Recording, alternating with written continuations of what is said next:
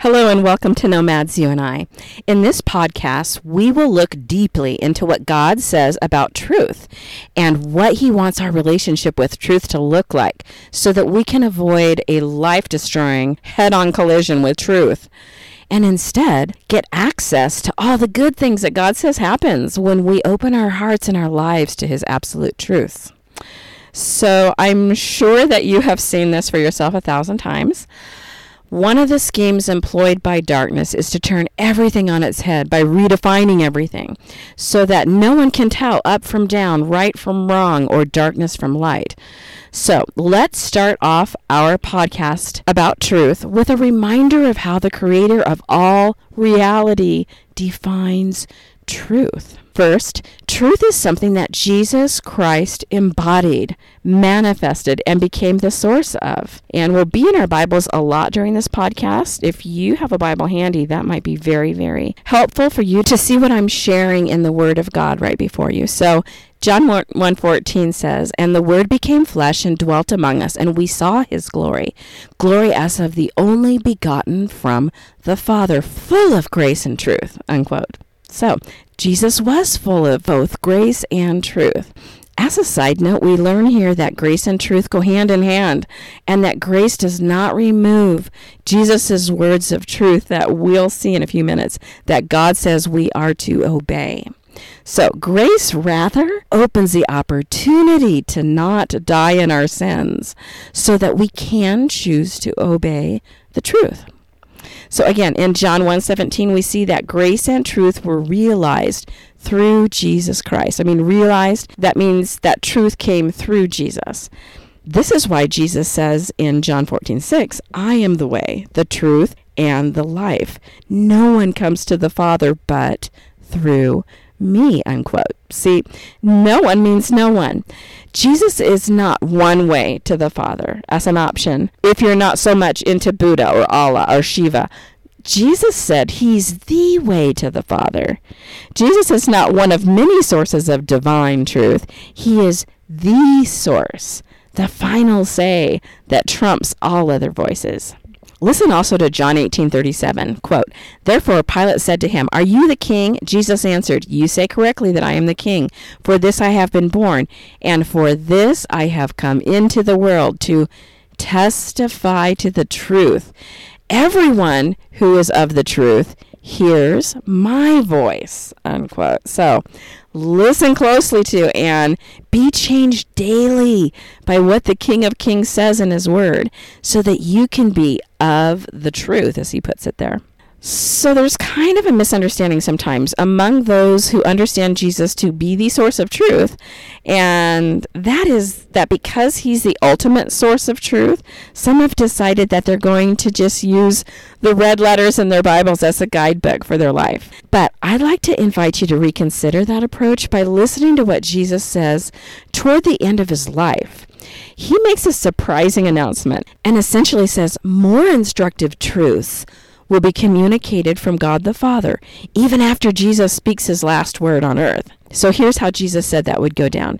It's in John 15:26 when He says, quote, "When the Helper comes, whom I will send to you from the Father, that is the Spirit of truth who proceeds from the Father, He will testify about me," unquote. He goes on to explain this further when He says in John 16:13, quote, "But when He, the Spirit of truth, comes, He will guide you into all the truth. For He will not speak on His own initiative, but whatever He hears, He will speak, and He will disclose to you what is to come," unquote. See there? Jesus promised the apostles that the Holy Spirit would guide them into all the truth. They penned those truths by inspiration, word for word in the Scriptures, so that when you read their words, Jesus here is saying that those words are straight from the Father, through the Holy Spirit, through the apostles. So speaking of all the truth, like we just read in John 16:13, where it said that the Spirit would guide you into all the truth, this is the perfect spot to cover a concept that we find in Psalms 119, 160. When there, the psalmist is inspired to write this, quote, "The sum of thy word is truth," unquote. So as you might recall from grade school, the sum is what you get when you add everything up, right? Likewise, to find the truth on any topic of eternal relevance, here's what we do. We add up all of what God has said on any given topic. So we don't camp on just one verse when and if he has said more on any given topic. This way, we get the full picture. The sum of his word is truth. Psalm 119, 160. So, whether our Heavenly Father's words are spoken through the Son of God or through the Holy Spirit he sent to speak through the apostles so that they could write down God's words, word for us, when we talk about truth, we're not talking about my truth or your truth. We're actually talking about the Word of God. John 17:17 says, quote, "Sanctify them in the truth. Your word is truth," unquote. So to sanctify is to set something apart as valuable. So we learn here that those who love God and his truths are set apart as useful to God's glory. And he wants this for everyone. In fact, 1 Timothy 2:3-4 says that God our Savior desires all men to be saved and to come to the knowledge of the truth, unquote. So our God is just and a God of hope. If God desires that all men be saved, then definitely, side note, this Calvinist theology that God predestines some souls to be without hope for damnation is not only not true, it's blasphemous. For our God is just and a God of hope. So let's transition a bit now to examine what God says he wants his children to do with truth after they have been saved and come to a knowledge of the truth. Like, what should our relationship with truth be like as we live out our lives to his glory? First off, God wants us, his children, to treasure the truth. Psalms 51:6 says, "Behold, you desire truth in the innermost being, and in the hidden part you will make me know wisdom," unquote.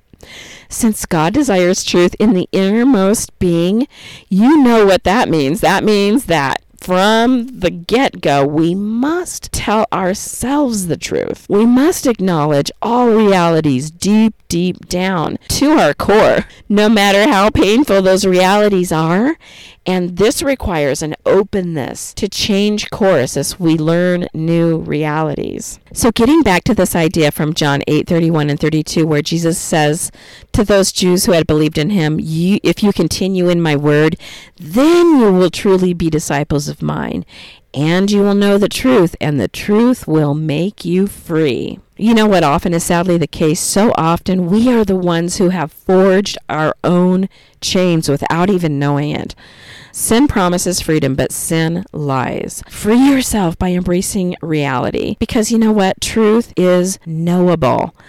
Adam Clarke says this, quote, "No man is truly free but he in whose heart the power of sin is destroyed, and he who has received the spirit of adoption, through which he cries, Abba, Father. The bondage of sin is the most grievous bondage, and freedom from its guilt and influence is the greatest liberty." So I just think that goes along so beautifully with knowing the truth and how the truth will make you free.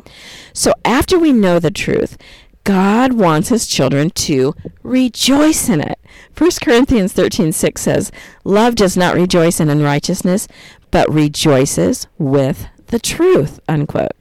So there's an important application here that should be made. Real love rejoices in the truth, and the truth says that every form of fornication results in eternal death, Revelation 21:8. Then, obviously, no matter how trendy a given brand of fornication is, we are not going to celebrate something that eternally destroys the souls that God loves and that we love. Again, love does not rejoice in unrighteousness, but rejoices with the truth.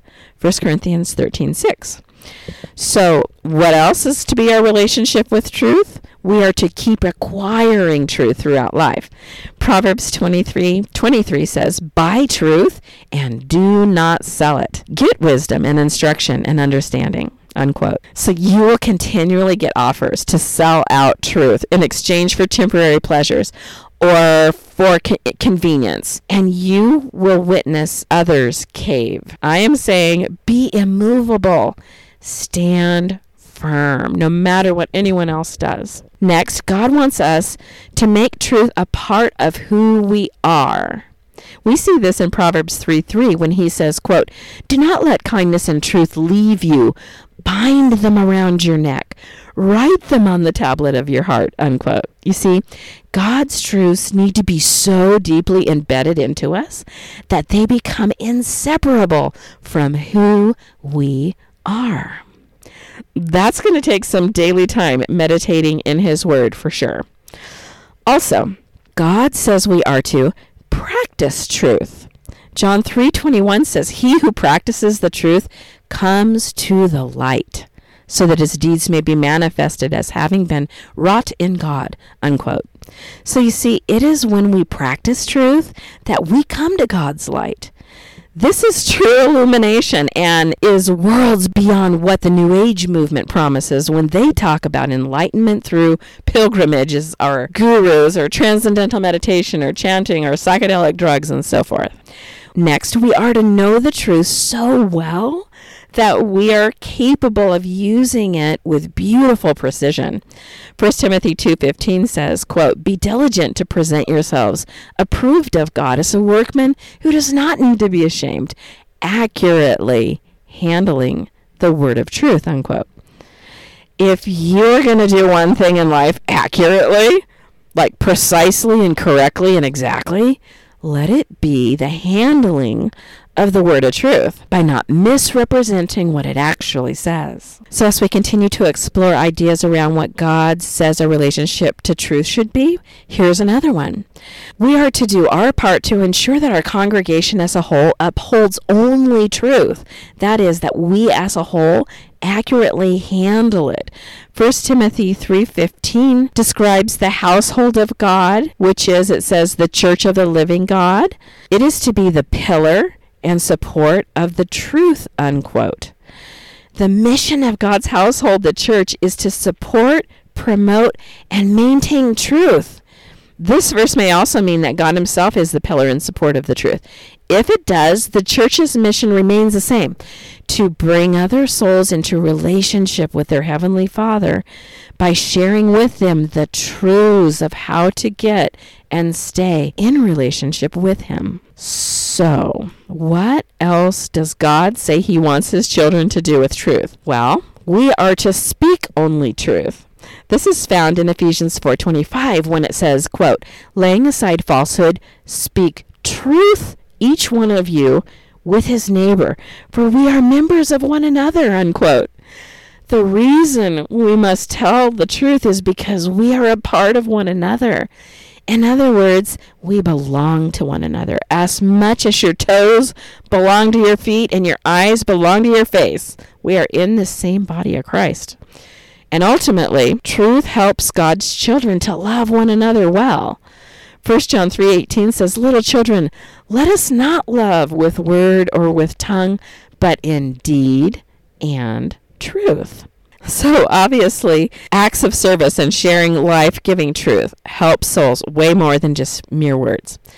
So now that we've explored what God says He wants His children to do with truth, we need to touch bases for a few moments about what happens when we don't know the truth, when we don't rejoice in it, when we don't walk in it, speak it, uphold it, and so forth. Let's talk about what God says a train wreck relationship to truth looks like so that we can avoid that wreckage. So the first sign of a train wreck coming is not loving the truth. 2 Thessalonians 2:10 talks about, quote, "the deception of wickedness that causes people to perish." Why? Well, it says, quote, "because they did not receive the love of the truth so as to be saved," unquote. Far more people know the truth than love the truth. But God wants not just your mind, He wants your heart. And the thing is, what's not to love about the truth? It is the key to everything that is freeing. It is the passageway to everything good, including God Himself. And of course, when people love lies, they're going to hate anyone who speaks truth. For example, in Galatians 4:16, Paul asks the church in Galatia, "Have I become your enemy by telling you the truth?" When the truth causes the listener to realize that in order to prepare for a blissful eternity, they will need to sacrifice something that their brain considers to be their primary source of stability or pleasure, like, for example, power or sexual recklessness or drugs or time wasting or love of money, those who speak truth will often be hated for it, as if the reality would not exist if you had not spoken it. I'm encouraging you, gently and humbly speak the truth anyway. Os Guinness says, quote, "Christian faith is not true because it works. It works because it's true. It is not true because we experience it. We experience it deeply and gloriously because it is true. It is not simply true for us. It is true for any who seek in order to find, because truth is true even if nobody believes it, and falsehood is false even if everyone believes it. That is why truth does not yield to opinion, fashion, numbers, office, or sincerity. It's simply true. And that's the end of it," unquote. You know, often people will claim that they would believe the truth of God's word if it just had more evidence. But the real reason truth is rejected is found in 2 Thessalonians 2:12, where it talks about God's judgment on those who, quote, "who did not believe the truth but took pleasure in wickedness," unquote. It is one's pleasure in wickedness that is the real reason why so many people choose not to believe.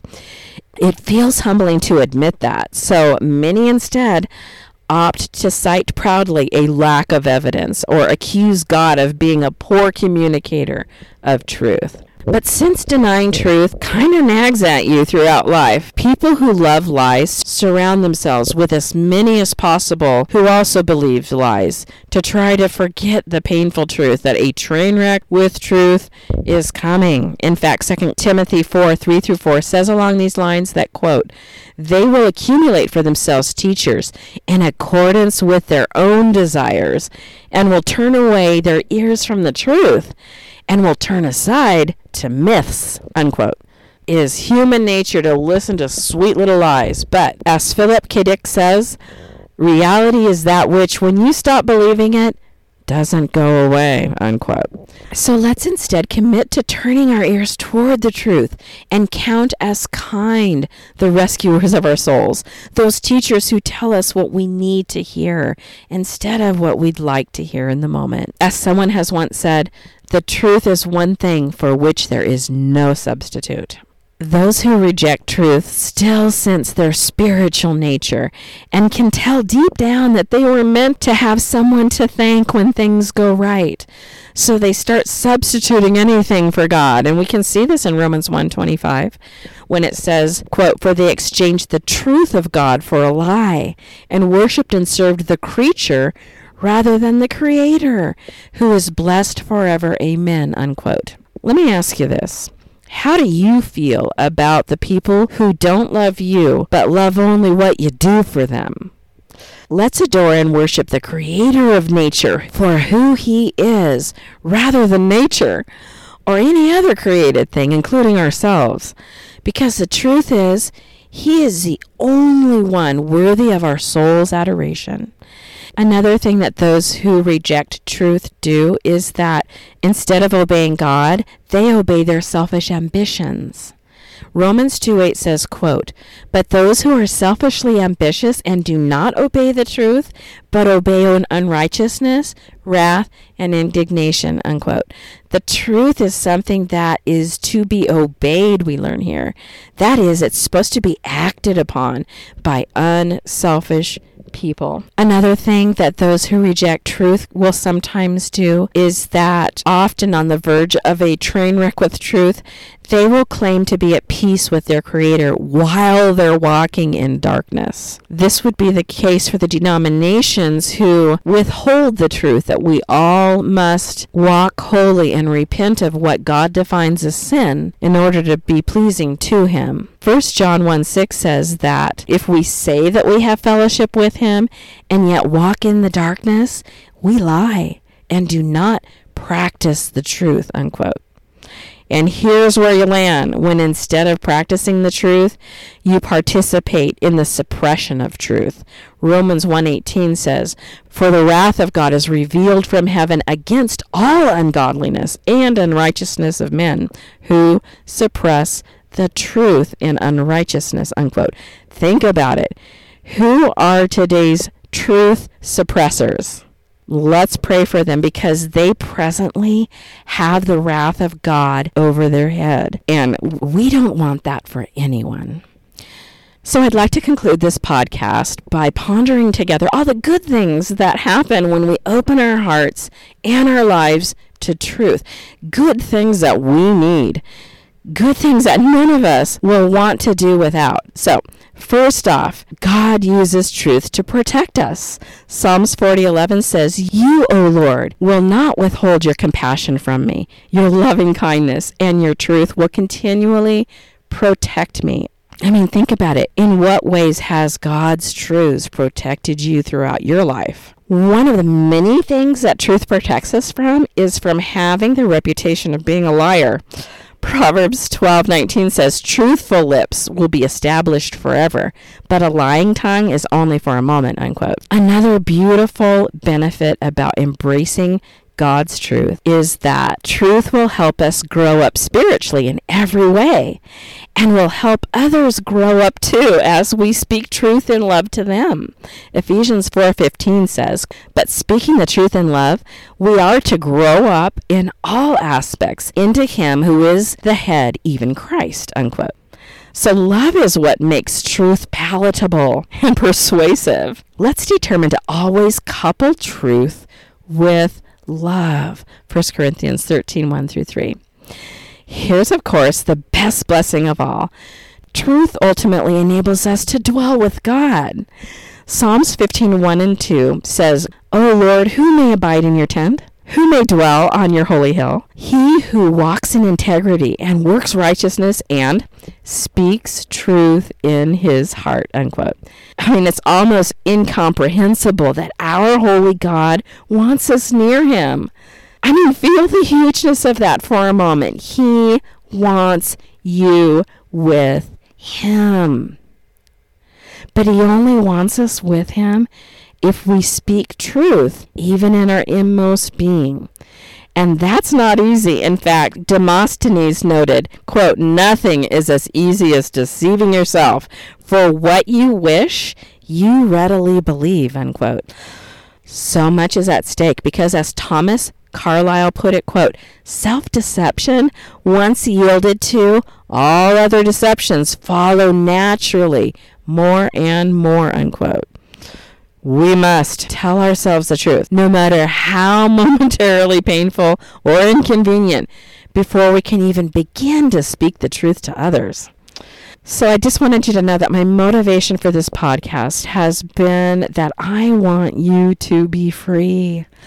Someone has once noted that reality cannot be ignored except at a price, and the longer the ignorance is persisted in, the higher and more terrible becomes the price that must be paid. So I hope you've benefited greatly by what God says we can do to spare ourselves from all of that. I'll end with this encouragement. 3 John 1:4 says, "I have no greater joy than this, to hear of my children walking in the truth," unquote. May we never forget how our own walking in truth is an immeasurable joy and encouragement to our own Christian families and everyone in the kingdom of God. Nothing is of better comfort than the good news of hearing it is well with the souls that we've worked toward bringing into closer relationship with God. If you're walking in truth, I want to say thank you. Thank you for being an encouragement to me and the world around you. God bless.